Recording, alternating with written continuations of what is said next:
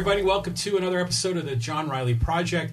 Today, I'm very pleased to have two guests in the studio. We have Captain Charles McVane, the legendary captain of the Seawolf, along with our good friend Pete Neild here in the podcast studio. Gentlemen, how are you?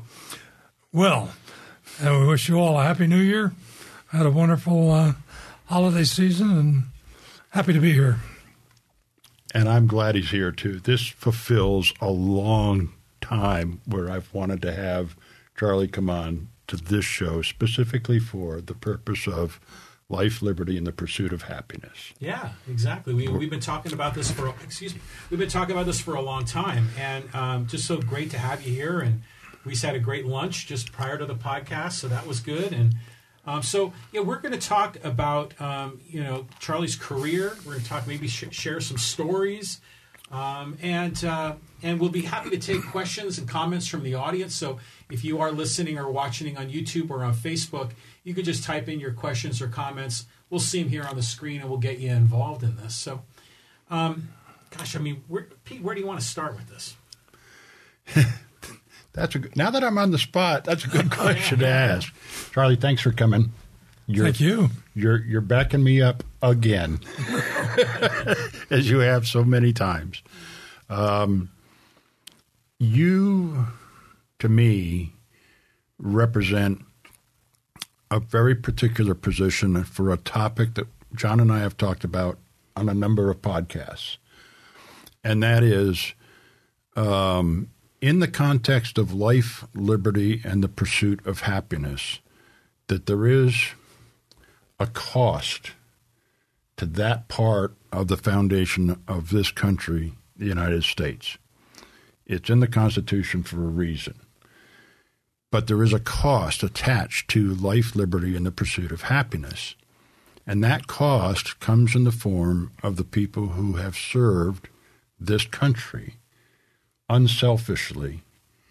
And I had a perspective of this from my time in the Navy and subsequent activities where my mission was do the best I can to support the concept of pursuing one's life with liberty in the pursuit of happiness. Now, that's not exactly the way it's written in the Constitution. Well, it's actually the Declaration of Independence. Yeah, Declaration of Independence. Close. Yes.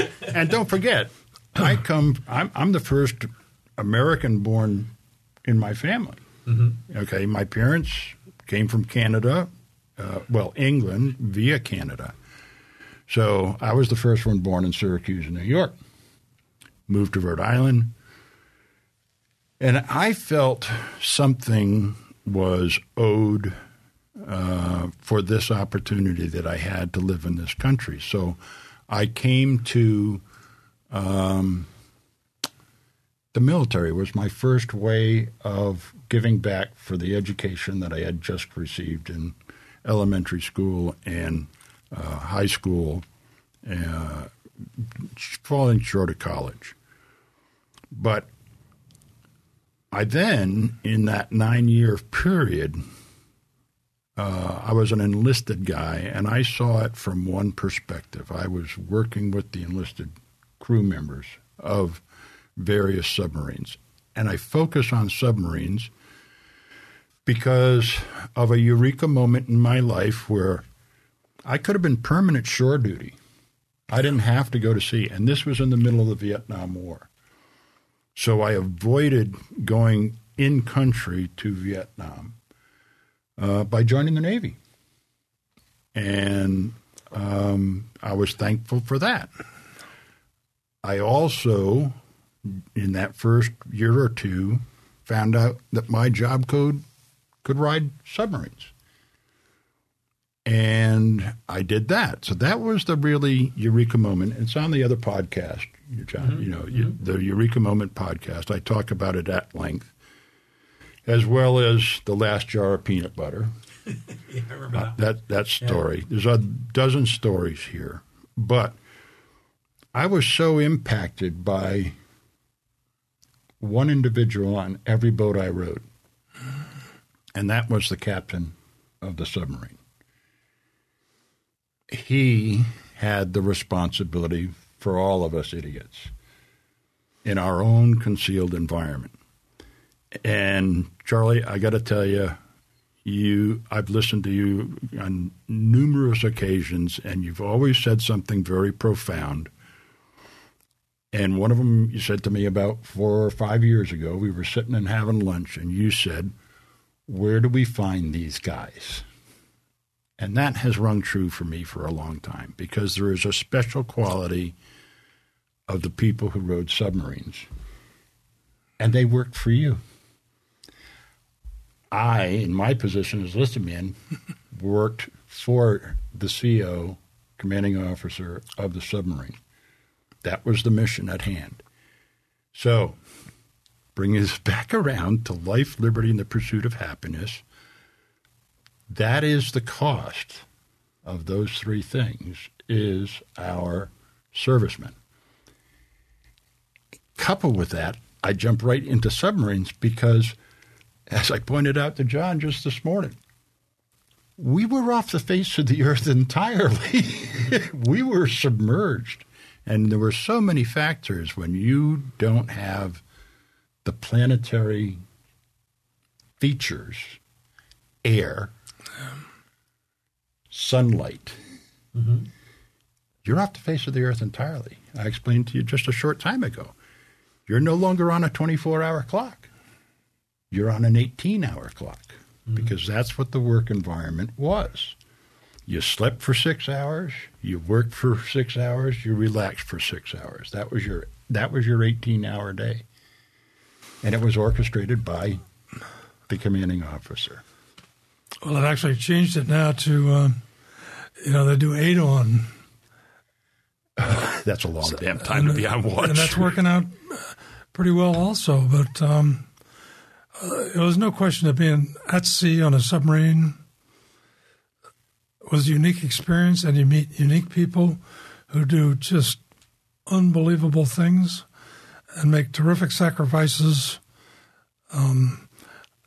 emotionally and mentally just to hold up the nation. And I didn't believe it until I got involved with it, and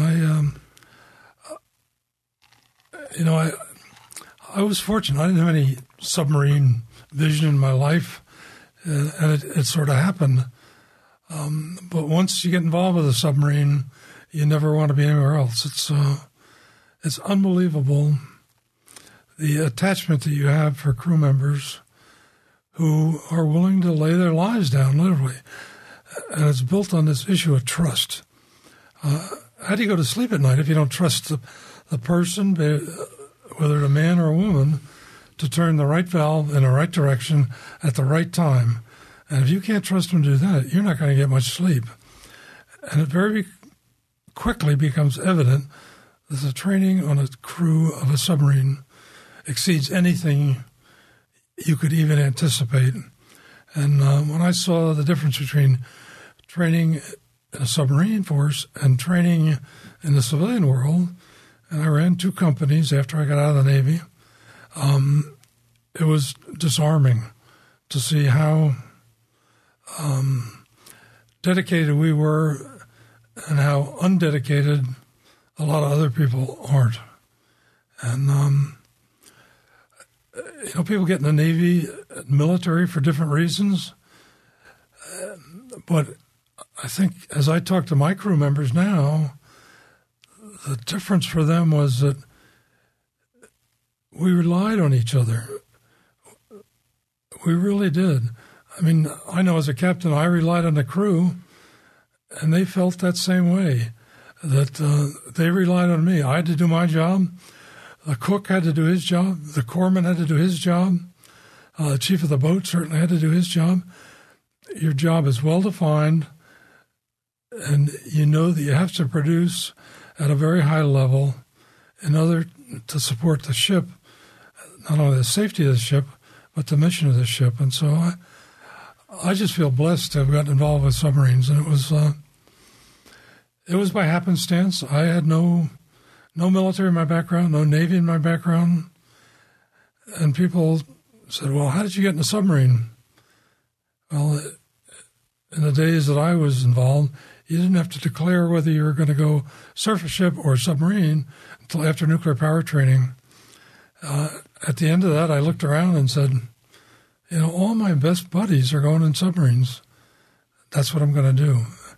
And I'm so happy that I did it because lifelong friends, crew members that I still are in contact with weekly, some daily, and so it's hard to describe that. We'll get into more of the detail of that, but the interdependence and trust, we'll talk a lot about trust that you have with everybody around you on a ship, a submarine. It's hard to define. How many people were on your crew? The ships were designed for between 105 and 120. Seawolf, because it was stretched, we had about 125 on deployment. Mm-hmm. So that's an interesting question because it leads to a lot of other things. By the time you get to be a commanding officer, you know how to shoot a torpedo, you know how to fix a reactor, you know how to run a reactor, you know how to navigate submerged. But every one of those individuals that is your crew member is a different individual, and they all bring such special talents and problems, yeah. And sometimes dump them in your lap. Mm-hmm. And so, and there was no real training for that. And just as you see in your job today, what kind of training do supervisors really get on how to handle people? I mean, Rickover was famous at telling me I often had issues with the reactor that needed more manpower, I thought, and I would call Admiral Rickover and say, tell him what was going on. He'd say, well, how can I help? I'd say, well, if you would send me 6 more nuclear-trained machinists, I'd be okay. And it'd be silence. And he would say, you are so dumb. He said, don't you know people are problems? The best thing I can do is take 6 people away from you, and you'll probably be done tomorrow. Click. And, I was tired, angry, stunned. But he was right. If he'd send me 6 people the next day, it would take me 6 months to train them. You'd have to get their families settled, get the wives happy with a new butcher and baker and pastor. And so he was right. But the way he delivered the message was pretty unique. And I happen to have been fortunate to spend a fair amount of time around Rickover. And people do say, what was it like to be around Admiral Rickover? I said, well, it was like making love to a porcupine. You did it very carefully. It was just, but I learned so many things from him, not only about people, but and in some cases he could be very gentle. In some cases he had a sense of humor. But if it had to do with reactor safety, there was no issue. You had to follow the rules explicitly. And he did tell me as I was leaving his office to go to command of Seawolf, called me back in the office, he said, Seawolf is a problem. It's old. It's going to be the oldest commissioned ship. You're going to have a lot of problems. And I'm not going to judge you on the number of problems you have, but I'm going to judge you on how you handle them. But I will tell you, if you have a reactor problem that you don't tell me about, I'll kill you. Yes. Admiral is very clear. That was the Admiral. That was Please Admiral excuse me. I left to go up to Seawolf, and that whole experience being for 3 months, never more than 40 feet away from Admiral Rickover, was a unique, intense experience, which is burned into my skull. The first week I was there, we were in little cubes. We had books, and Friday afternoon I looked up from my desk, and there was Admiral Rickover standing directly in front of me. He said, McVane, you didn't do very well in that quiz, that chemistry quiz today. I said, no, sir, I didn't. He said, why not? He said, well, I probably didn't study enough. I said, no, that's not the reason. He said, you're dumb. It's because you're dumb. Here I am at the pinnacle of my career, and he says, you're dumb. And he stepped back and he said, I think you're so dumb that if you had a flat tire, you would let the air out of the other 3 tires just to level the load. And they walked out. Here I am on Friday afternoon, week 1 at school. I didn't figure there was any way I was going to make it through that experience. But he taught me so much, maybe not in a way that you would consider gentle or kind, but they were burned into your skull by the time you got done. And there was no question reactor safety was absolutely the uppermost important thing above the mission, above everything, reactor safety. And so we spent a lot of time on that. And that was his pet thing. Because it was a field of study, I was very comfortable doing that. And so, well, I'd imagine on some of your missions, you probably had to, on the fly, make adjustments to the reactor to make sure it was performing at peak levels, and maybe sometimes things maybe didn't go exactly as planned. That happened both in port and on a mission. And I came back from a mission and actually had to go talk to Rickover about it and how things had gone and how the reactor had gone. And I said, when this came up, there was no procedure in your manual about how to handle that particular problem. And he looked at me and said, McVane, you're absolutely right, but you missed the point. We give you a lot of book training. We give you a lot of practical training. We give you a lot of real-life experience training. But at the end, I want you to be able to fall back on your common sense and your basic knowledge that we've imputed to you to make the right decision. Mm-hmm. And, there's stories about when Admiral Rickover got relieved, his relief was Admiral McKee. McKee came in Monday morning and said, in his dress blues, and said, Admiral Rickover, I'm ready to relieve you. Rickover said, get out of here. So every day that week, and they all had a week to turn over. And finally, Friday morning, Admiral McKee said, Admiral Rickover, I'm ready to relieve you, and we only have another 24 hours. Rickover said, get out of here, and I'll see you at 8 o'clock tomorrow morning, Saturday morning. So Admiral McKee comes into Rickover's office. Rickover's shoveling final books into cardboard boxes, and Admiral McKee says, Admiral Rickover, I'm ready to relieve you. Admiral Rickover looked at him and said, in 40 minutes, I'm walking out of this door. I'm never going to talk to you. I'm never going to write to you. You'll never hear from me again. Now get out of here. Admiral McKee was stunned.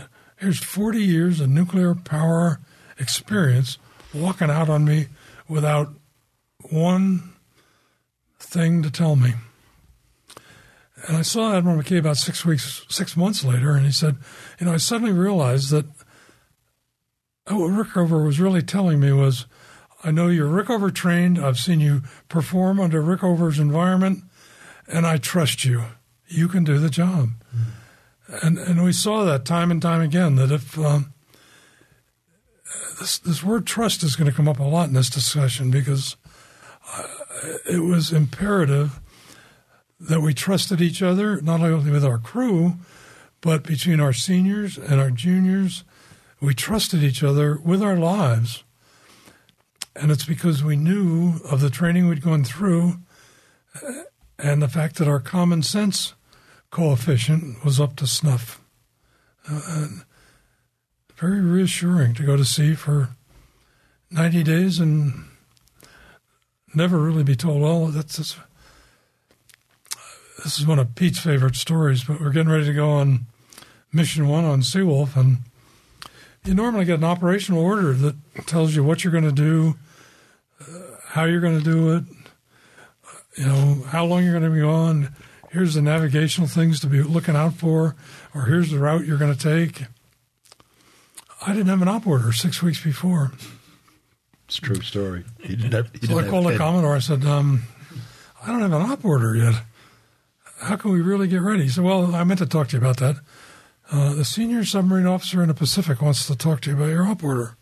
He's flying to San Francisco to talk to you. So we're in a room that about the size of this room, and there's myself and the exec and the engineer and a supply officer and a navigator. We're on one side of the table. On the other side of the table is my Commodore, a lieutenant from the Admiral's staff and the Admiral. And Admiral says, "It's nice to meet you, Charlie. I'd never met you before." Lieutenant, start reading the Outboarder. So he's on his feet and he reads page by page. My eyes are getting bigger and bigger and bigger. And at the end, the Admiral turns to everybody and says, "What do you think of the Outboarder?" And there's some head nodding with some hesitation. So the Admiral says, "Okay, everybody out of the room except McVane." So they all left, and there I am, this Admiral I've never met. Across. He looks at me, "Charlie, I've read this Outboarder. I don't know how you're going to do it."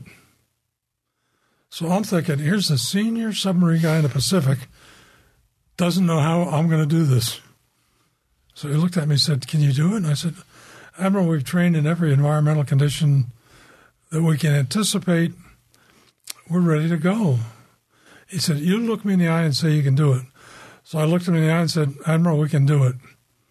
And he just looked at me and said, "Charlie, I believe you." He opened the Outboarder, he signed it, and he got up and went to the door, turned around and he said, "Good luck, I'll see you in 3 months." By that time, my uniform was a different color. Slightly damp. It's this issue of trust that keeps coming up in the submarine force. How do we trust people to go away and do the nation's bidding without hourly guidance? I mean, you don't trust your kids to go out and just play in the street. And for 3 months, You're on your own. they trusted me. Yeah. And they trusted the fact that I trusted the crew. So it's a personal experience that few of us get to experience. Rickover was a unique guy, though. I mean, he had an entirely different way of thinking. And I only met the guy once. He had a thing where he went on board every nuke boat at one point in time or another. He'd come on and go to sea just to evaluate. But he'd make a point of talking to everybody he could at one point in time or another. I was a writer. I had not ship's company. But he saw me in the hallway, and he says, "I haven't talked to you yet." I said, "No, sir, you haven't." He says, "Come with me." So into the CO stateroom we went. I'm scared to death. I've never talked to Rickover. I know who he is, but I'm scared to death, right? He says, "Why are you on my submarine?" And I looked at him and I said, $75 extra a month. He says, "What?" I says, "I get sea pay for being at sea on a submarine. It's $75 a month." He says, "The best answer I've heard all day. You're dismissed." And that was my only exposure to him. That's an important point, though, that as you watched people either be accepted by Admiral Rickover or rejected by Admiral Rickover, it was the issue of telling the truth in the fewest number of words. Don't occupy his time. Yeah. He was an amazing guy. And when he rode sea trials on the ship I was exec on, Parchi, he came to ride sea trials. And, you submerge a ship with a new crew, new ship, first time you've ever done that. And you're getting ready to run drills. And so I'm in the control room, and the captain's back in the engineering spaces, and the drills aren't starting, and everybody's getting antsy. So I went back to the engine room and stuck my head maneuvering and looked at the captain and said, "Why aren't we doing the drills yet?" And the captain said, "Well, Admiral Rickover was talking to one of our sailors." Well, Admiral Rickover was talking to a third-class electrician mate. He had found out this electrician mate was a bachelor in Pascagoula, Mississippi, and he wanted to know about that sailor's sex life. And so he's quizzing his sailor on his dating habits in Pascagoula, Mississippi. Completely floored everybody. And here we have the brand newest ship at its deepest depth, getting ready to go at its full speed. And Admiral Rickover's asking about the sailor's dating habits. It was just things like that came up over and over again, that his ability to keep you off balance and prepared for anything was one of the basics for our training. When we did sea trials on Tenosa, which was right after Thresher sank, Admiral Rickover invited the governor of New Hampshire to come too. He wanted to show him how safe these submarines were. So they, two big guys, the Admiral Rickover and the governor, arrive and get the ship submerged, and it's time to run drills. Admiral Rickover looks at the engineer and says, who's the most recently reported officer on board? And engineer said, well, Sam is. And Admiral Rickover says, Governor, I'm going to show you how safe these plants are. We're going to take the newest officer on board, and we're going to let him run the drills. So they got Sam up out of bed. This poor guy was terrified. I mean, he couldn't even hold the speaker. Microphone was like a snake in his arm. So reactor scram. Well, the crew recovered the plant, and Rickover just looked at the governor and said, see, anybody can do this. And it was there to make a point. And, but Sam never forgot that moment forever. It was burned into his head. So, I mean, I can go tell Rickover stories a lot because I respect the guy like my parents. And he taught me lessons about engineering and about life and about people that it'd be hard to explain rationally outside the context of being in a submarine. Well, it sounds like he's trying to read the character of the man, because to determine whether there is a level of trust that can be had, because you can't train for every possible scenario. You've got to make sure you have the right kinds of guys on board that can make the critical decisions. I think that's a key factor. It's true. I mean, we were in port, and we did something, and it didn't turn out right. And so Rickover called me and said, why were you doing that? And I said, well, what we did was to try and follow the instructions, but in fact, your manual does not address that particular situation. Your manual did not tell us not to do that. And there was silence. Said McVeigh, he said, you're so dumb. He said, do you expect me to write a manual for everything you shouldn't do in this life? Do you want me to write in the manual, I shall not let an elephant on your submarine?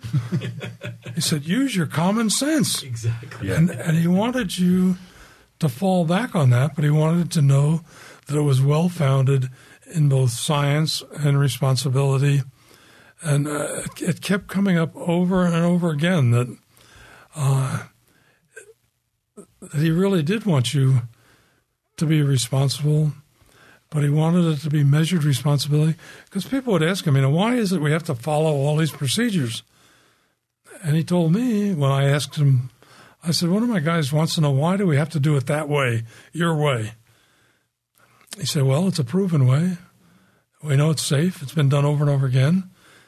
And he said, to give you an example, he said, at the end of a penicillin production line, you do not want a lot of ingenuity. Mm. And that has stuck with me forever. Once you know something works and it's safe, keep doing it. Because I know in the engineering environment Pete and I have worked in subsequently, people always want to have a good idea, and they want their good idea infused, even if it's the last minute. And so I know I finally set up a good idea cutoff date on a project. So after this date, no more good ideas, guys. We're going to finish it and document it, and the good idea cutoff date is real. So, but I learned that from Rickover. So, the other thing that permeates this is Rickover's audience, the people that made it into submarines, made it through all those steps that you go through, because he knew the caliber of the people, theoretically, that was coming into his order, into his command. So I think it was a deck of cards that he knew very well. And I saw that. I had the fortunate thing of people questioned this, but I rode a number of different submarines. The likeness of one boat to another was very evident in the quality of the people that were on board that I was getting to work with. One boat in particular, I used to volunteer for sonar watches just to keep myself occupied. And they wanted to make me sonar supervisor. I said, I'm not even qualified in submarines. And they said, no, but you've been there. You've done it. You've done the mission. We know that you know how to handle this situation. So I said, yeah, but the technicality is you got to be qualified in submarines first. And they said, no, but you can get the performance. So I had a watch of my own. I had 5 guys working with me in the sonar shack for that period of time, just because I knew the mission at hand in that environment. And I think Rickover had that in the back of his mind, too. It goes back to that trust thing. Yeah. People developed a trust in you to do that job, and that's we encourage people to do that, to get to a position of trust. Yeah. For their own feeling of self-worth. And I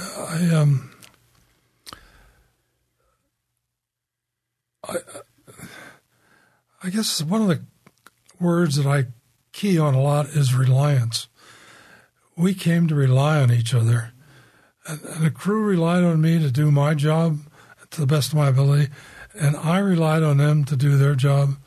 And that mutual reliance permeates the whole situation. There's some that, and don't shoot the messenger ever. Young men would come up with problems. I would deflect some sailor. I'd meet him in a passageway, and he'd say, "Captain, this pump is not working right." And I'd say, "Well, have you talked to your division officer or leading petty officer?" He said, "No, sir." I said, "Well, I don't want to talk to you about it.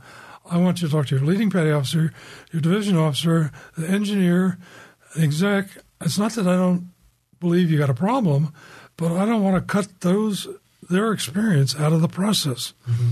I said, "I may know the answer. I probably don't, but it's not fair for you and me to cut out the 35 years of submarine experience that's represented by your leading petty officer, chief petty officer, division officer." You're the chain. And so people come to respect that after a while. I was first put off at it, but that's a very submarine-oriented deal. My first captain would not talk to me about anything other than, what was for dinner. If I came up, I was engineering department. If I said the premise doesn't look right or sound right, he'd say, "Talk to the engineer. I don't want to talk to you about it." And I was really put off by that. But I came to recognize that was a real strength, because each one of these fellows had more experience. Every step of the way, yeah. And a submarine is so complicated that there's no way that you can learn to be proficient in all aspects of it. Mm. As a matter of fact, I've had guys that left my submarine, became Navy doctors, and when I called them in med school, I said, how's it going in med school? I said, "How's it compared?" I said, "After a submarine, the human body is easy." I said, "This is like a submarine. It's got valves, it's got pipes, it's got electrical signal. I got this med school knocked." He said, "Because you taught me how a submarine operated." Yeah. So it was. That's an amazing parallel, Charlie. I just now thinking about it. Damn, he's right. But because we relied on everybody to tell the truth and to put their most into the answer and the solution. And we could have an electrical problem, and the machinist would say, "My mother taught me how to do that when I was a kid." And the machinist mate would help the electrician's mate, and we'd solve that thing. And we'd do it together. And as a matter of fact, when I left Seawolf in my farewell speech, I said to the crew, I said, "What we've done for the country and for our Navy is very important. But what the most important thing is not what we did, where we did it, or how we did it. The most important thing is that we did it together. And that glue is the thing that makes it submarining so different. Yeah, it's very unique. There's only one thing that ever came close in my life subsequent to that, where the manpower was that good, and that's when I was dealing with fixed-wing aviation. The engine mechanics, they're on a par with submarine sailors, in my opinion. And I think they went through some routines. I mean, aircraft's out of service. The engines are down. And they went through some Herculean efforts. The motivation was keep the people safe. And it's the same thing on the boat. Is keep us safe. It's the same thing. It's the same central thing. So coming back to why I was so important about this podcast is this country needs to be kept safe. And we're counting on each other to do that part of the job, in my opinion. And as I said, Charlie's on a very good position to retrospectively look back at what it took to do that. I've been blessed. It's not. I have doctors now in San Diego who have read that book and never knew me before, but they now buy piles of books and they hand them out to their patients. They said, I've had to make life and death decisions in the OR or the ER that saves lives or it doesn't. But he said, I can't imagine the responsibility that you have as the commanding officer of a submarine. I said, it's not just me. It's the chief of the watch. It's the navigator. It's lower-level Louis. They all can make decisions that can be life-changing and life-threatening. Yeah, this is a great tangent. I'm going to go off on a different direction here for a second, okay? In a previous podcast, we talked about family grams. Yeah, I remember that. And one of the stories I told was about the wives of the wardroom of this one submarine got together and sent to the boat a family gram that said, to the wardroom of the USS Neverfish, from the wives of the USS Nevershift, one of us is pregnant. All right. So the humor of the story was, beyond reproach. I also told them about the one we sent to one of our shipmates and told them the parts on the motorcycle are in order. We were supposed to be taking care of his bike. But here's a question for you, Charlie. I can tell a dozen other stories about family grams, but there were family grams that came to the Radio Shack, on the open broadcast. At the tail end of the message traffic, we'd get family grams. But the radioman of the watch would take those family grams to the CO first for him to screen them before he'd pass them along.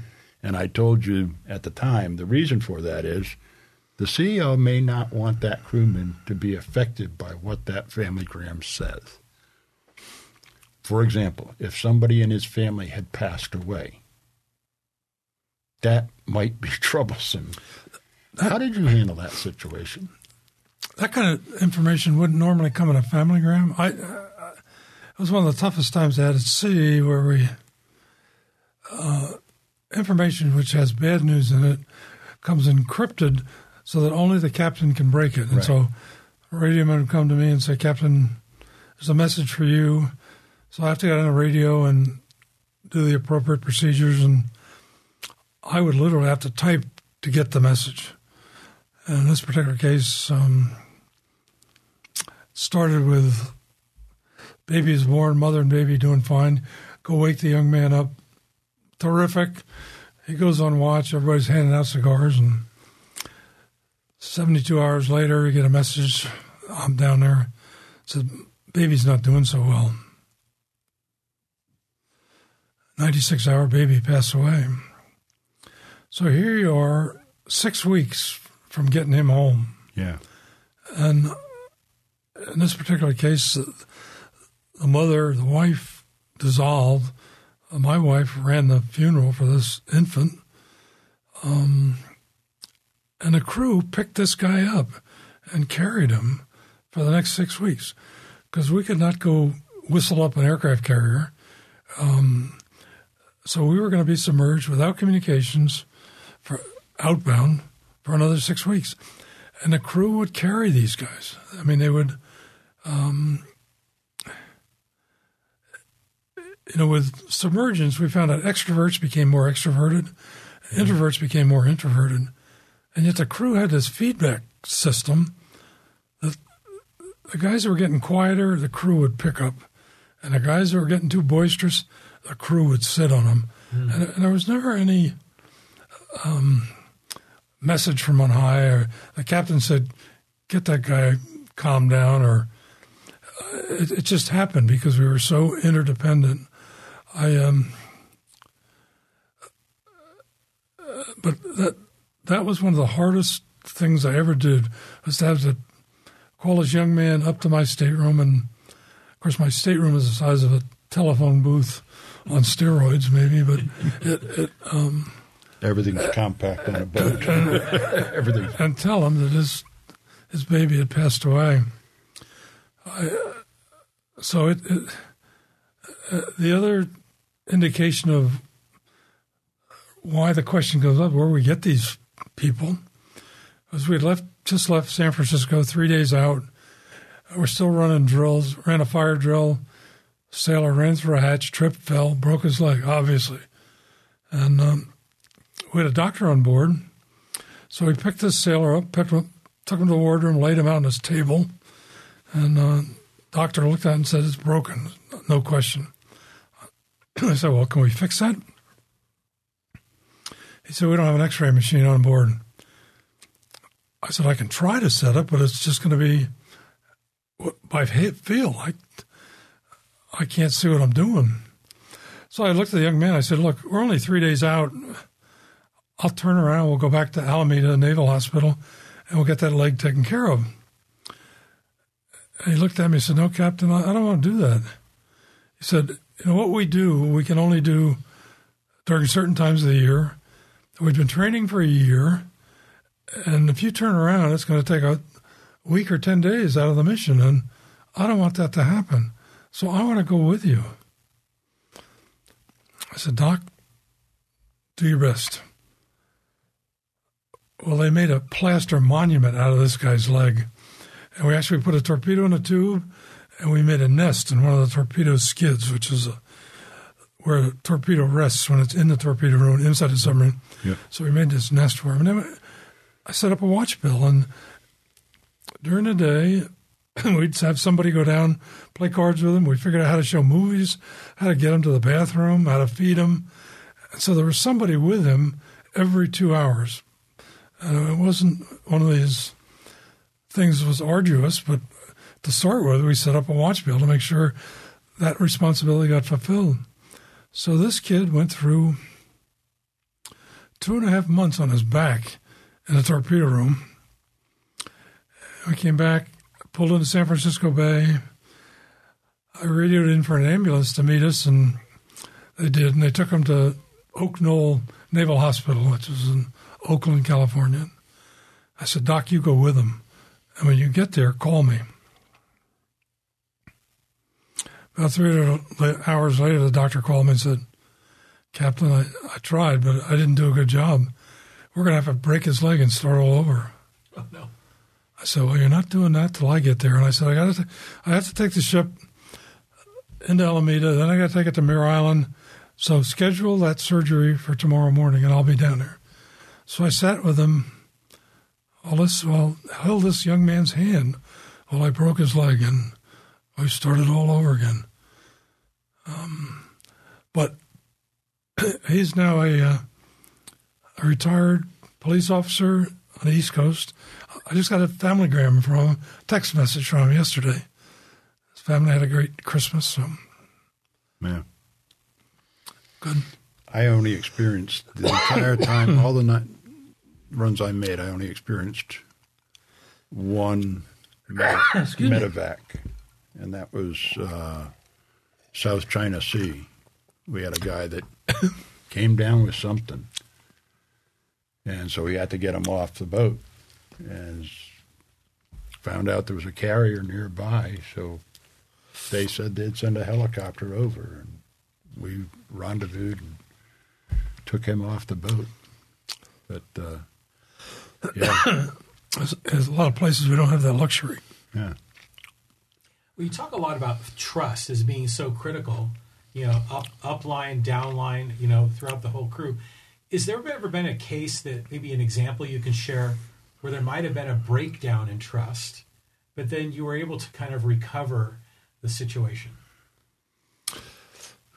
That might be a little touchy, maybe. I don't know if I'm crossing. I've heard of other I'm ships. trying to think of when it would have taken place in my time. I can't think of a single solitary example. Wow. I mean, you must have had a fabulous crew then. We always did. Yeah, that's awesome. That's my point here is Yeah. that this is an amazing thing. It's without comparison. You got me stumped. I guess the closest thing I can come to that is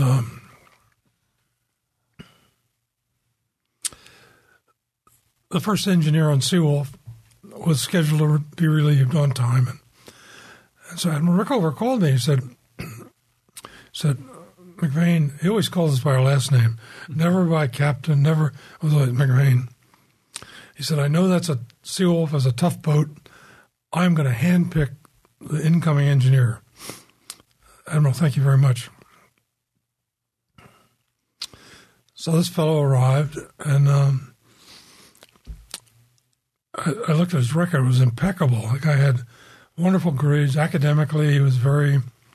But Seawolf was a tough boat, and it was a one-of-a-kind, unique electric plant.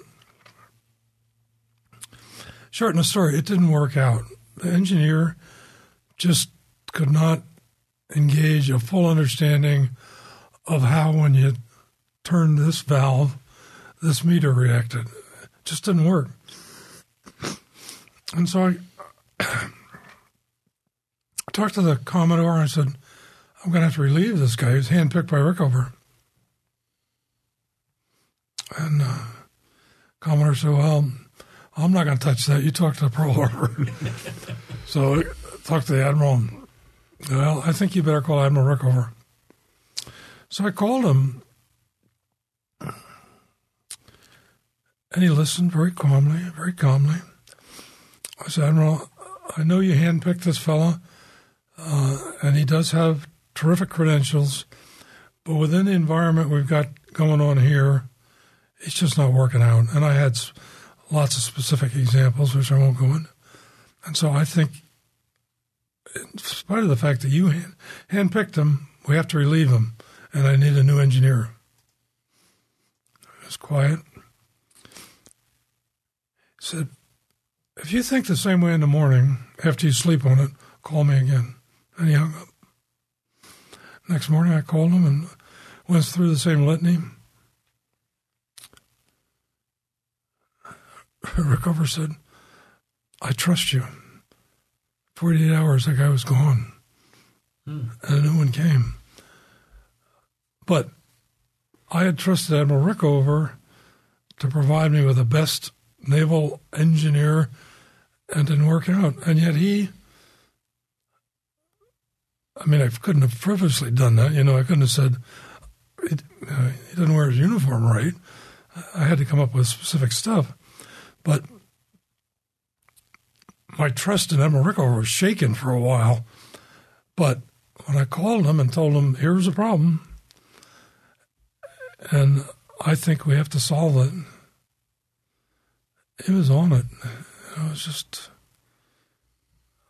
he trusted you. Yeah. Mm-hmm. He understood the environment. Yeah. There's funny stories about Admiral Rickover's desire for short conversations. He had representatives at every shipyard. And he would have a staff meeting by phone every Monday. And so he would go around to these 8 different shipyards. And after he hung up, he talked to his secretary. He said, this is taking up too much time. because these guys, all I want to do is tell me the weather or what they've done wonderful. He said, you tell them that next week, all they have to say is yes or no. Yes, they have a problem for Rickover to hear, or no. So the next few meetings, a lot of no's, no. So the meeting was over in about 3 minutes. Rickover said, this meeting is still too long. I want them to say Y or N. And sort of yes or no. And, so somebody said, why? Mm-hmm. They had a problem. They had a ship problem or a shipyard problem or a reactor problem or a question that needed Admiral Rickover's attention. But there was no BS. There was no, how's the weather? Yeah. How's your wife? Or, but it could be charming, too. When I was working in Washington, we'd go to cocktail parties, and we'd come home, and Ellen would say, what are you worried about that guy for? He's really charming. The guys. And it was amazing because he could do that. He charmed Congress, obviously. And it was interesting, his take on humanity. And he really did care about us. Yeah, he did. That's one thing I will say that trickles all the way across. I call it Frame 57. I'm a 637 class guy. That's Frame 52 wants to know somebody. Yeah. But I rode 3 diesel boats, 563 class, Tang, Gudgeon, Trout, all San Diego boats. Okay. There was a real sense of a single crew on the diesel boat. There was no definitive line. Okay. But on the nukes, we had, and I'm going to use the lingo, it was the nukes and the forward pukes. There was a division there at Frame 57, just forward of the reactor compartment, where there was a division between the forward pukes and the nukes. Mm-hmm. That was as far as the job was concerned. Their everyday working environment. The nukes were after Frame 57. The sonarmen, ESM, navigators, they were all forward of Frame 57. But when you got into crew's mess or the berthing compartment, it was one crew. There was no definition there, though. But I always thought it was interesting when I made the transition from the diesel boats to the nuke boats, that line was there, separating the work environment, but not the individual relationships. It was pretty interesting. Well, in the 60s and 70s, there were real reasons for that. One is proficiency pay. The nuclear trained engineers were paid more to retain them. So that was issue one. Issue two was that there always had to be a lot of nuclear-trained people around the reactor, even when it was shut down. And so the watchstanding requirements, the engineers got home less than the sonarmen or the navigators. And so that division built up. There was a difference. Engineers were paid differently. They had to work under more stringent requirements. They, quote, couldn't have as much fun. There was no joking around in the watch station. And I was very aware of that as exec on a new construction SN. I went to Seawolf because Seawolf had a group like Pete had, except I had 20 of them there all the time. I said, I know I had the nukes and the nose coners, but I got the specialty guys. I said, we got to get, and I don't know why I did this. Yeah. But we have a thing called a field day on all Navy ships, but on submarines, once a week, usually on Friday, you turn on all the lights and you clean the ship. You do a deep cleaning, get the bedding changed. And I don't know why, but the first one we did as Seawolf, I demanded that the officers and the chiefs participate in it with rags and water and cleaning materials, and that everybody go to a space different than their own. So we had the nukes cleaning in sonar, we had the sonarmen cleaning in the engine room, and the torpedo men were in the galley. And I don't know what was, it was crazy. Never heard of it. I don't know why I did that, but it made such a difference. It just never. I don't know what possessed me to do that, but the first time we had a reactor inspection, the inspector said, "This is the cleanest submarine we've ever been on," and we were 22 years old at that point, and. Things build up over time. There's no denying it. Well, a question I have about the Seawolf is, I mean, it's a legendary sub. I mean, we've heard about it. I mean, it's been in movies and like, right? It's a good name. It is a good name too, but what is the story of Seawolf that makes it such a legendary boat? Well, to begin with, there's been many Seawolves. There was a World War I Seawolf, there's a World War II Seawolf, there's a Cold War Seawolf, and there's a current Seawolf. So it's one of the names that is carried on in submarine history for a long time. And Seawolf was built with a sodium plant, which is different. All of our submarines now have pressurized water reactors. Seawolf was built with a sodium coolant reactor. I asked Admiral Rickover why. Well, it turns out sodium, or liquid metal, is more neutronically efficient than water. And so he said, we did not know which was going to work. Nautilus with water, Seawolf with sodium. But as everybody who's taken high school chemistry knows, if you drop a drop of sodium into water, you get a violent reaction. And so although the reactor worked fine, the adjacent problems with sodium, so they decommissioned Seawolf, took the sodium out and put a water plant into it. So because it was one of a kind, it had a lot of mechanical problems. And during its initial years, it did not have a good reputation on the waterfront. Couldn't get underway on time, didn't make deployments. And so when the idea came up to cut a submarine in half to put some extra stuff in it, the people in the Atlantic said, we can get rid of Seawolf that way. We're going to send it to the Pacific. And that's as much as I can say as to how that happened. Okay. But because it was dedicated for research and development and advanced systems with security clearances, it attracted a lot of high-quality people. And consequently, the performance of the ship really was exemplary. I mean, every one of the people on it felt that sense of responsibility. And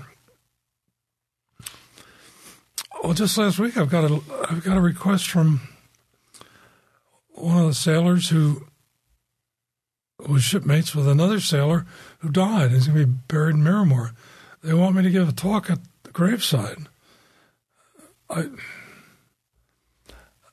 Where do you get where the family? I mean, I've never met the survivors. Mm-hmm. Yeah.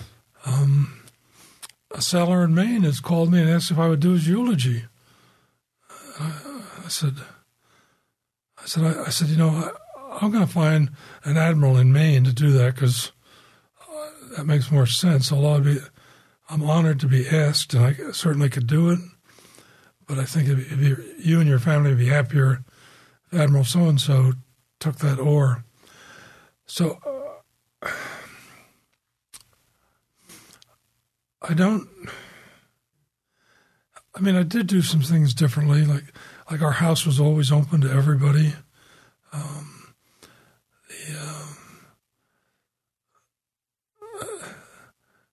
I can remember one submarine birthday ball. Afterwards, a crew member came up and said, you know, I think we ought to go to your house and do bacon and eggs at 2 a.m. I looked at them and I said, what? He said, yeah, we'll pick them up. We'll see you at your house. So they were there at 4. I went to bed. Ellen was still down there doing bacon and eggs with the crew. I got up in the morning. I came down. House was a shambles. But there on the living room floor was one of my sailors curled around my dog, sleeping on my living room floor. His name was Wally Wilhelm. I'll never forget him. But it was that sense of belonging to each other that I think I was fortunate and I was older than most of my contemporaries because I had 4 years of graduate school. So I was older. I was confident in my knowledge about the reactor. And so I think my approach to risk management, if you will, may have been, I had a broader basis to work from. And so I was much more comfortable letting people do things on their own. If somebody comes to me with a problem, every problem has got 3 ways to solve it. And unless it was going to hazard the ship, I'd let them do it their way. It would build their confidence. And if they weren't going to, if I could see that it was a problem for the ship or I wasn't comfortable, I'd certainly step in. But I would try and let them do it with their solution because in most cases they knew what was happening. And Ellen was a big part of it. The crew's family were comfortable with her. And she really took care of them while we were gone. There was no submarine support activity in San Francisco. So it's not like being in San Diego where you've got a squadron and a flotilla or the Navy base. There wasn't any of that. So it was our house was the deal. And well, you also had the horse and cow. Oh, yeah. Look, and that's probably how you ended up with the party at your house. Okay, it's the story about the horse and cow. But let me tell you where this hit me very much. Mm-hmm. Again, in preparation, we were already in talks of doing this podcast. Mm-hmm. And my grandson, who lives in the Czech Republic, was coming over. And he'd heard about submarines, and he wanted to go on board a submarine. All right, well, with the things going on in the world right now, it was not a good time to go on a sub base and ask things. I mean, things were tight. I talked to Charlie, and he said, well, why don't you just take him down to the Dolphin? Never dawned on me. Mm-hmm. I said, okay, yeah, all right.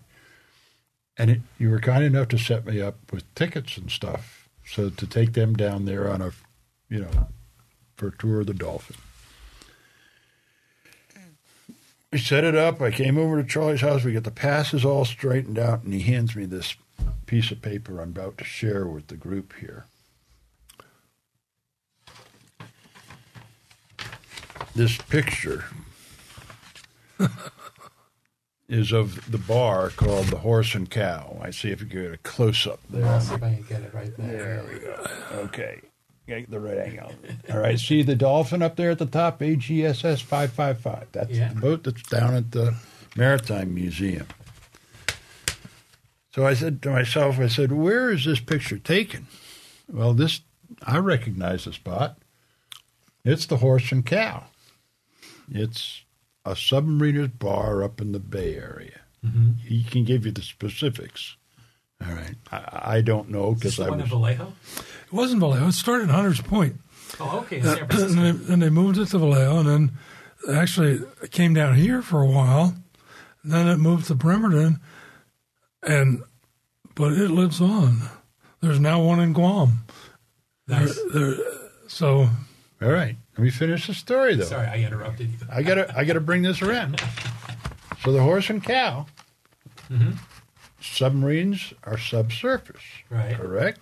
Yeah. We're talking about Seawolf. Look what subsurface on the Horse and Cow wall. Look at that. Below all the others is Seawolf. Perfect. That picture meant so much. When I got into the car and I saw that, I says, this speaks volumes. That one picture just speaks volumes. So, yeah. I'm going to put that right up there with my dolphins. There you go.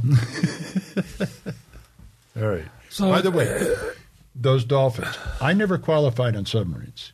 All right. I didn't feel as a writer that I was a part of that echelon. Because what's the average time for somebody qualifying on submarines? About a year, right? Now, yeah, at least here. But there was one boat, a diesel boat, that insisted that something be done in my case, even though I wasn't qualified. I wasn't going to wear dolphins. But there's a ceremony that you go through to get your dolphins. It's a big thing. When you get your dolphins, it's not only an official command thing where you get the designator to wear the dolphins, all right? But there's a party that's associated with it. So I have this mug that's about this tall and about this big around that you take into a bar, and everybody pours a little bit of their drink into that mug. And then they drop the dolphins in. Mm-hmm. All right? And then you, as the recipient of the dolphins, have to drink from that mug and come up with the dolphins in your teeth. Oh, man. All right? So they had to subject me to that. But in my case, not dolphins. There's another insignia that's under the current. It's not an officially recognized decoration. It's called DBF pins, Diesel Boats Forever. Oh. All right. And that's what they put in the bottom of my mug, was I had to come up with the DBF pins in my teeth. So, yeah. And there's a reason I don't drink anymore, Charlie, because I did far too much of the horse and cow. Well, the first diesel boat I was on is the reason I stayed in submarines, really. I mean, I was given the opportunity between semesters at college that you could, I was part of NROTC, and if you went to sub school for a week, you could get some extra credit. So I was down in Connecticut, and I said, well, why not? It's summertime. Sure, I'll do that. So on the last day of that week, on Friday, you go down and you actually get to a submarine. At the beginning of your old school class book. So I went down to this diesel submarine, and topside watch calls the duty officer up and said, duty officer said, are you the guy to go through the ship today? Yes, sir. Okay, we're going to start in the torpedo room. So we went down, and I was just amazed at all the pipes and valves and these little places where people slept. And so we're very detailed going through the gauges. And pretty soon it's about 11:15, and I don't know what space room, the exec shows up. Exec officer says, McVaney said, on this ship, we always have an officer eat with the crew to make sure the food is okay. We want the crew to know that the food is all right. So today I'd like you to represent the officers and eat with the crew. Can you do that? And I said, yes, sir, I'd be happy to. So they led me to the crew's mess, which is a room. It's hard to describe how small it is. And anyway, the only seat left, and they feed the crew in shifts of 3. So, maybe there's 20 people at a time. The only seat left was up against the hull. And so I had to squeeze past a whole bunch of guys, and the guy who was going to sit next to me, a huge guy, his shoulders about twice as wide as mine. I looked over his shoulders. His dungarees were rolled up. His arms were all greasy, like he'd just repaired a motorcycle. He smelled like a goat. And I wedged myself in against the hull. So I'm sitting like this, and they feed family style. And so first thing comes out is a bowl of mashed potatoes. And this animal next to me, he says, you want some potatoes? Yes, sir. So he digs one of those dirty hands in there. And next to these green beans, other hand, filthy. And then as meat came out, it was kind of laying in this shimmering green gravy. And I said, you want some? Yes, sir. I put that, about the time I lifted up my fork, The entire crew is now assembled in this space, and they just all start clapping.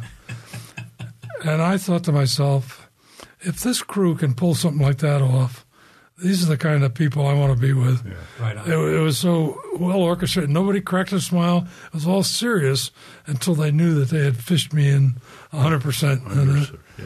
And, but stuff like went on like that. I mean, you had to try hard to amuse yourself at 400 feet for 60 days. So.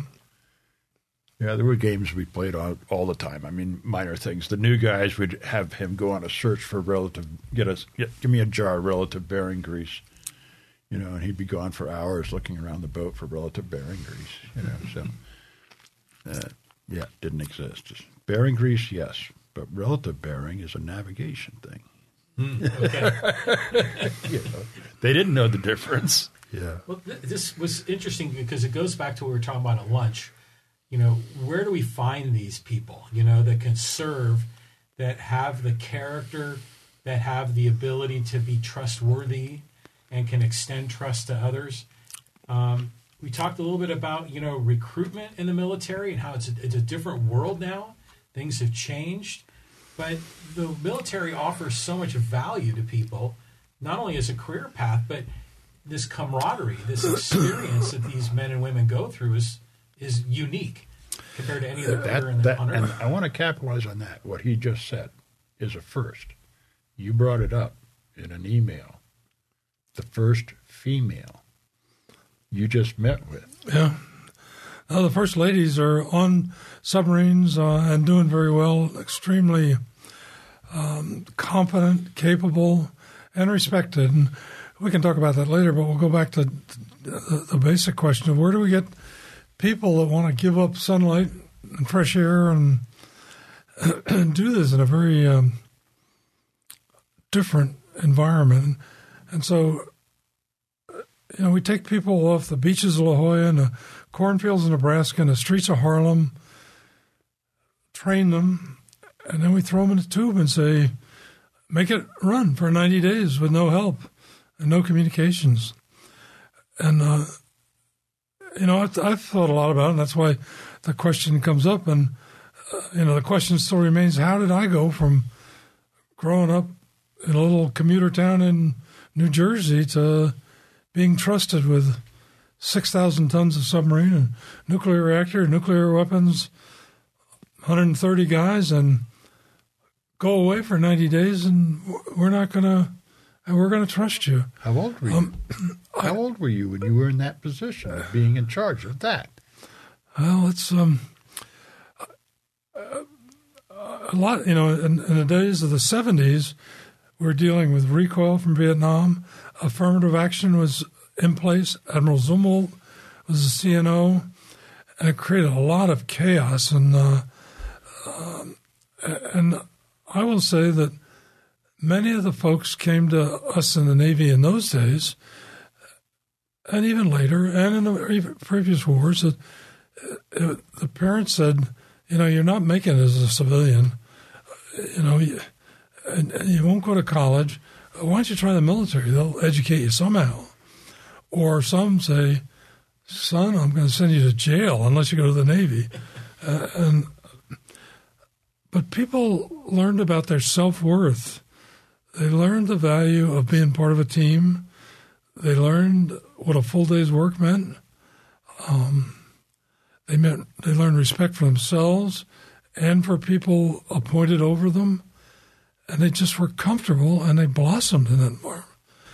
So many of the sailors and officers have come back and said, if it hadn't been for Seawolf, I don't think I would have been a success in life. I wouldn't have been a successful father. I wouldn't have been a successful husband. I wouldn't have been successful. And I got sailors that are craftsmen, doctors, bankers, lawyers, artisans, policemen, firemen, across the spectrum. And my greatest thanks about being in the Navy is that those folks on Seawolf are all good citizens of this world. And how we did that We did it together. But people just, they either blossomed or they crumbled, and they would back out on their own admission. We did have people leave. Yeah, we did. But so many people, this Master Chief that I'm a very good friend with was on a cruiser, hated it, and thankfully his division officer said, why don't you go to sub school? And he did, and he got a first submarine. He said, these people care about me. And it was that issue of caring about not only how do you feel, but are you getting ahead? Are you going where you want to go? Are you getting feedback? And when I counseled people about when they wanted to leave the Navy, and I respected that decision, I'd say, look, in my view, there are three kinds of pay. There's financial pay, there's emotional pay, and there's intellectual pay. And you got to keep all three of them in balance. You know, emotionally, are you happy what you're doing? Intellectually, are you learning something? And financially, are you making along okay? But keep them in balance, because some people jump on this financial bandwagon and they're miserable after. And I was miserable when I first worked for money rather than for mission. And you got to be learning stuff, and you got to like the people that you're with. And well, I'm telling you, every time I sit with you, Charlie, I'll do something new. That little discussion right there, you hit a huge nail on the head. The three things, you know, the emotional, the financial, and the life.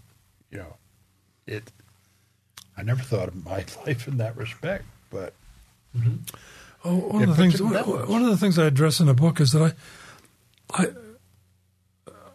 fortunately, because of my mother, I liked people, but before I went to bed at sea, I would walk the ship and then sit in the engine room, lower level, and the crew got to know that I was there, and they would come and talk, and there was a ground rule: we can't talk about your equipment or your chief. I said, I don't care about your gauge or your pump. I know you'll fix it. So I just want to know how you're doing and about your family. And so I got to a routine on Seawolf that I would sit in the lower level engine room for this length of time, an hour and a half maybe. And when that showed up in my patrol reports, Admiral said, what are you doing, McVane? You ought to be in the attack center to fight the submarine.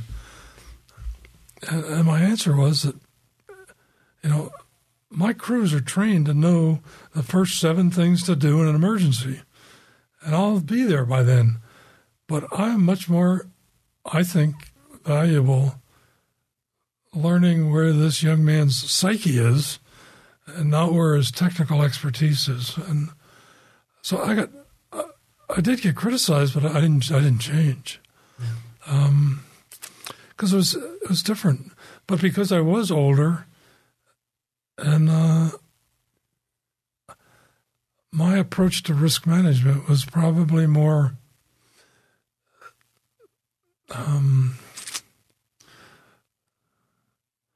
I guess I said it was broader based because I had a broader base to work from. But crew members and officers have been effusive in their time about Seawolf. It's hard to explain. It was just, it was like being on Apollo 11. We did things that had never been done. And it wasn't because we were given vast assets. It's because we did it together. I think that you touched on a point where your crew members, they believed that you cared. And it's something that you don't get in a lot of other careers. Oh, and that's because of the confined environment. I mean, that's because you've got it all for this entire contained environment. Right. I mean, you do. They can't get away from you. we talk about training. I ran 2 companies in the civilian world, and training was always an issue. I said, boy, at a Creative Submarine, I had them 7/24, you know, and they didn't get to go home and get deprogrammed. And so in some cases it was a blessing, but one of my favorite stories is the one that when you came back from a patrol, you just got the reactor shut down, you were at home, you were exhausted, you went to bed, the phone rang. Alan answers the phone, and it was Rick Over. He hands the phone to him, and he says, what was he says? I don't think you have my reactor the first and foremost of your mind right now. One of Admiral Rickover's traits was to keep you off balance. Mm-hmm. And he wanted you to tell the truth when you're off balance. When you're tired and you're scared and you're off balance, tell the truth, particularly about his reactor. So we just come back from 90 days at sea, and I was really unconscious. And the phone rang. It was like 5 a.m. in Mare Island, San Francisco. So it's 8 o'clock on a Sunday morning in Washington. Ellen gives me the elbow and said, they want you on the phone. And I said, well, who's that? It's Admiral Rickover. I said, no. She said, no, Admiral Rickover wants to talk to you. So I picked up the phone and got my feet on the deck and said, yes, sir, how can I help? He said, McVeigh, what are you doing? I'm sleeping next to my wife, Admiral. He said, well, I don't think you have the safety of my reactor uppermost in your mind at this very moment.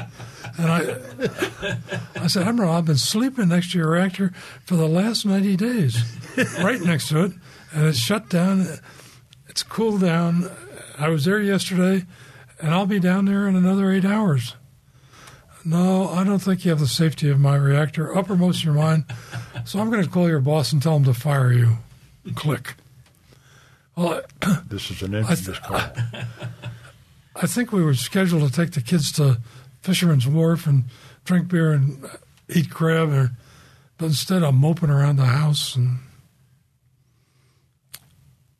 next morning, Monday morning, I'm down in the engine room. The exec comes to get me and said, Captain, ComSub Pack wants to talk to you. Senior submarine guy in the Pacific. Okay. I go up there and, yes, sir, Admiral. Zig McVeigh said, you guys did a wonderful job. I don't know how the hell you did it, but you did a wonderful job. I said, you've been talking to Admiral Rickover? He said, you forget Admiral Rickover. He's just trying to remind you that his reactor is important, and you better give it the priority that it needs. But what you guys did was wonderful. So congratulations. Well, you were keeping that reactor nice and safe for 90 straight nights, right? As you cuddled up next to it. Yeah. It was... Hey, we're already at like an hour and 23 minutes. All right. Again, I don't want to go too much longer, but what other big things are we missing here? You know, Pete? I think we've covered the paramount, but there is the one story that I love dearly because I was involved in it. And again, it shows the efforts that people go through. And this one's got an amusing end to it. Okay. And he's the clever guy that found the amusing end to it. Okay. You were back going through something with Rickover, but there were several of you captains there at the time. And here's the situation. There was a submarine out of Charleston that had a tremendous morale problem. And the CO was trying to find a solution to this morale problem. So he hired some disco dancers, you know the type. Okay. Disco dancers. Okay. What do you call them? Go-go dancers? Go-go, yeah. They were going to dance on the sailplanes of this submarine as it was leaving port. This is a first. Strippers. They were strippers. Okay. Let's tell it like it is. All right. That's what Rickover would want. Make it brief and to the point. So Charleston's a pretty protected waterway. Yeah. You can probably get in and out without being noticed pretty easily. It's not like Pearl, not like San Diego, where all the eyes are on it. Actually, this happened in It's happened in Port Everglades, which is very narrow. Okay. Going out. So he thought he was going to get away with this. All right. But it didn't. It made television. Mm-hmm. All right. And, of course, it goes up the chain of command super high. A lot of people up in D.C. get very upset about this. Now, we're talking about a 637 class submarine that had sailplanes. All right. A lot of submarines didn't have sailplanes. Diesel boats didn't have sailplanes. Yada, yada, yada. You got called in by a bunch of people. Why don't you finish the story? I didn't know anything about the incident, but it was all over the newspaper. That so I was studying with Admiral Rickover at the time, getting ready to go to Seawolf, and his deputy came in and said, "McVane, you're the senior member in this class. Tomorrow, 9 o'clock, to the Pentagon." He gave me a slip of paper with an office number on it. So I came to work early and then got the shuttle from Crystal City over to the Pentagon, looked up this number, and it was on the E-ring, and found it finally. And I'm in my dress uniform, which is very unusual. Rickover didn't let us wear uniforms. So I'm in my dress blues, and I found this office, and a little placard says Oppo 2, which is a senior submarine admiral on the staff of the Chief of Naval Operation. Way up there. Okay. So I go in there, ante-room, and the EA is there and said, "Stand by, Commander. I'll see when they're ready." So I go in there, and there's this Admiral Wilkinson is relieving the current Oppo 2, and he's standing at the desk, and the current Oppo 2 is sitting down, and I come in. I have no idea what the hell I'm there for. No idea. So this admiral looks up from his desk and said, "Commander, would you ever let a nude dancer on your Fairwater planes?" I looked back at him and said, "No, sir, Seawolf has bow planes." Which Admiral Wilkinson started to laugh and laugh, but as Admiral was sitting down, was very, very upset. He said, "Do you know what's happened?" I said, "No, sir." He said, "Well, this submarine coming out of Fort Lauderdale had a nude dancer on the Fairwater planes, captured by every newspaper article."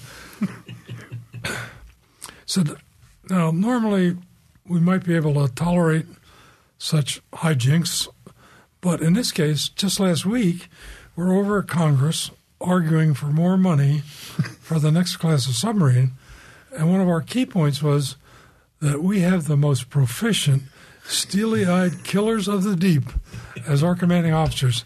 And then this jackass pulls this trick, sets us back about a year with Congress. Do you understand? Don't let them either on your bow planes or your Fairwater planes." So, yes, sir, I understand. So, This is great. I mean, I really enjoyed all our conversations, and I'm sure we can go for hours and hours. But yeah, I could for sure. Charlie, that book right there made a huge impression upon me. Excuse me. Never seen it before. I want you to share that. I don't know if you see it or not. But I'm going to tell the audience, before he gets into this, there is one picture. Of the 9 years I spent in the Navy, I have one picture of me on a submarine. Okay? Mm-hmm. That's all. Just one. Now, go ahead. Tell them about this book. When I left Seawolf, the crew was kind enough to give me this, which has pictures in it of almost every crew member that sailed with me. Well, that's not a good picture, but try this one. And so these are black and white, mostly pictures of the guys that did this stuff in the 70s and 80s and on into today. and they all look like the guys you'd see in your high school graduation picture. About the same age, too. That's what gets my attention. They're young-looking people. It's the sense that we give to people that they are belonging and they are contributing that makes us keep them. And so this is a book of every person. And I can swear to this. When I went through that, I spotted 5 faces that I know. People that I know that rode Seawolf under your command, and their pictures are there. And that is phenomenal. Phenomenal. It's like a time capsule. It is. You know, it it's is. got it all right there. Yeah. Yeah. I mean, what a special gift for you to remember that key part of your life and of your career. Well, the whole, I've often thought about how did I get to Seawolf? I mean, to go from the newest submarine to the oldest, but my time on Seawolf was a gift and a blessing. And I was tired when I came off. I was exhausted. But what these folks did under some of the most terrible living conditions and operational conditions, it's hard to convey. It is. It's difficult. It's a difficult thing to get across to people is that. Well, I've talked to commanding officers recently here. What's your biggest problem, Captain? He said, cell phones. I said, what? He said, the problem is that our sailors today are so attached to their cell phones, instant communication with their wives, their kids, sports, news, Amazon. But when I close the hatches, their cell phones are useless. And they really do go through withdrawal. And it's good or bad, it's something we have to deal with because, yes, we have better communications. And in my day, we were allowed one incoming 25-word per month message. Yeah. Now they have emails. So the families can write emails anytime. The crew members can write emails on terminals throughout the submarine. They don't get transmitted until the captain thinks it's safe to do that. So when he's in an operational situation where it's quiet and he's comfortable, he will transmit and receive a couple of days' worth of emails. So they're never more than, 72 hours out of communication with their families, which is so much different than we... but it's still a very, very strange sociological existence. And if we didn't have trust in each other, and if you don't have a sense of humor, you're in trouble. Yeah. So, sense of humor is important. There were all sorts of things that would take place on the boats that you needed a sense of humor for. Well, I think a lot of them are documented here in your book, right? Deep Down, Captain Charles R. McVane, U.S. Navy retired, Ph.D. That's the other aspect. Well, the Navy was so good to me. The story I got in the Navy is, we don't need to take up Navy next time. But, I went to Dartmouth for 4 years. Then the Navy selected me to go to graduate school. So I was 4 years at Cornell. And that education, I never could have done on my own. My parents, doubtful could have afforded it. And sure, I owe the Navy 13 years when I came out of that. But I just loved going to sea. The first destroyer I went on, it was not air-conditioned. We went to Guantanamo Bay, Cuba. You were a skimmer? Oh, yeah. I was communicator on the USS Forrest Sherman for a year. I never knew that. I'm in mixed company. Yeah, well, that's right. You have to give me a hall pass. The only surface ship I've sailed in the Navy was a landing craft. That was it. No surface ships. Sorry. I'm a boat sailor. Okay, well, let me tell you, if we got 3 minutes. Of course. This is a lesson I learned from a chief on the destroyer I served on. I was a communicator, And soon after we got married, I'm leaving for the Mediterranean. And I had them 20 to 24 watch, so I'm in bed. It's 2 a.m, and I smell coffee.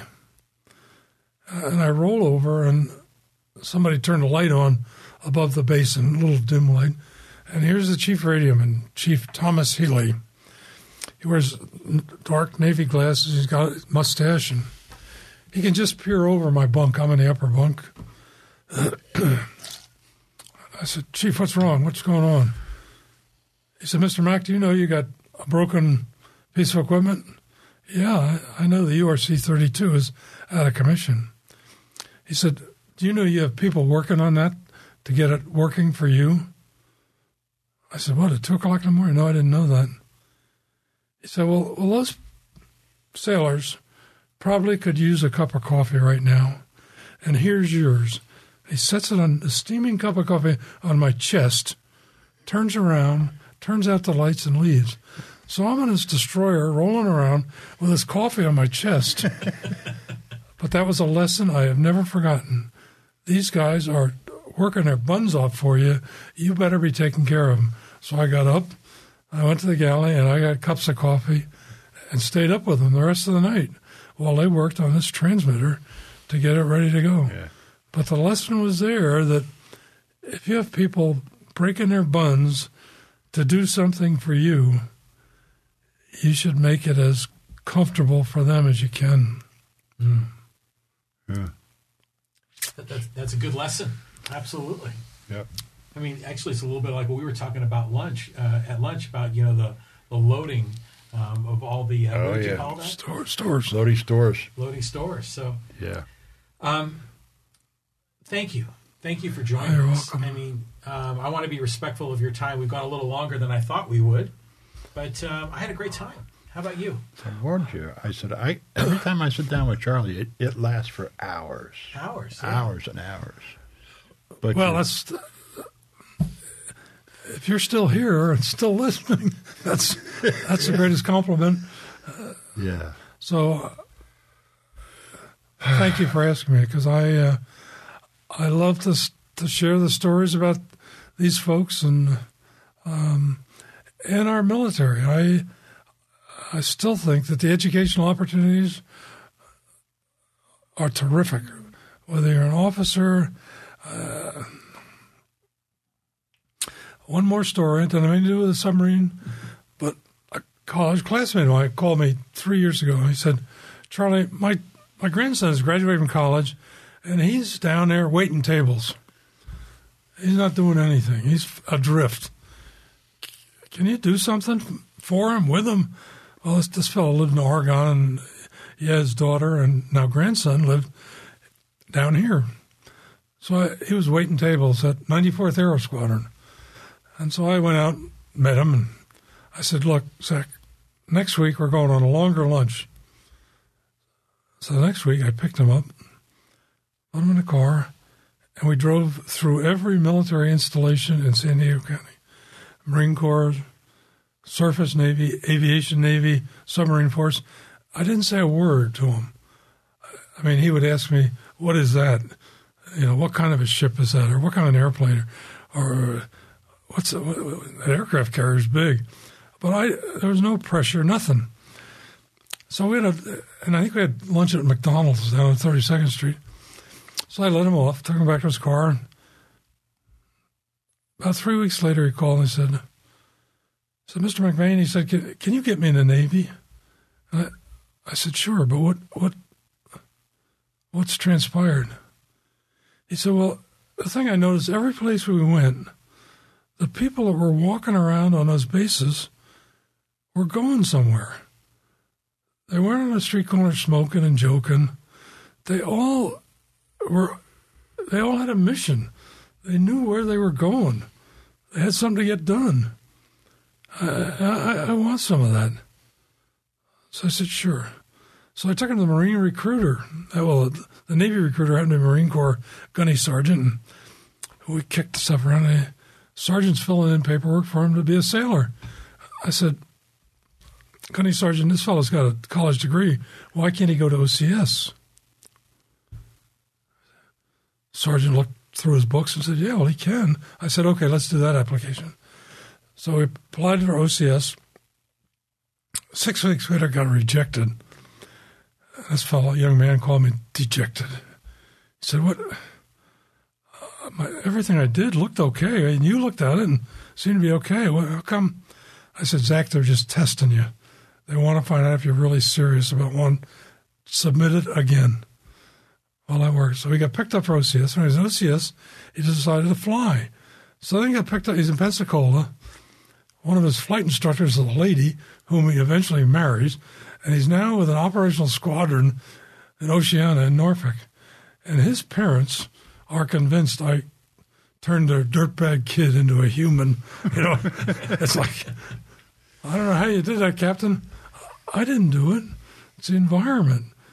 When you see people that are motivated and have a direction in their life, it's something that you want. And when you find out you got to contribute, you can't just be a ride along. This guy now, I met him last summer. He was home he stands straighter, wears his uniform with pride, and his parents are just so happy.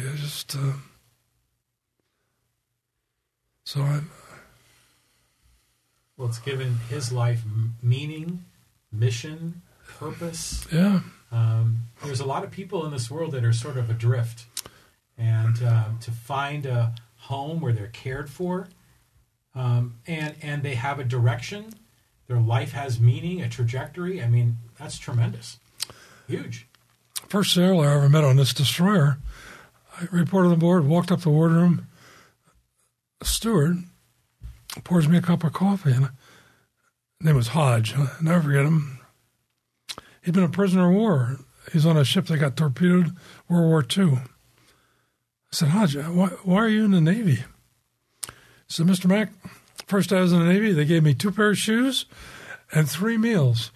I knew I was staying. And so it's a terrific spectrum of people that you run into that I just generated a lot of respect for, whether they came from the bayou in Mississippi or woods in Maine. They come from all over this damn country. They do. Every nook and cranny they come in. Yeah. Well, Captain, thank you very much. I really appreciated this. Thank you for bringing Charlie here. We've been talking about it forever, it seems, but it's just wonderful to finally meet you and learn your stories. And I mean, that photo album is absolutely amazing. So again, thanks so much.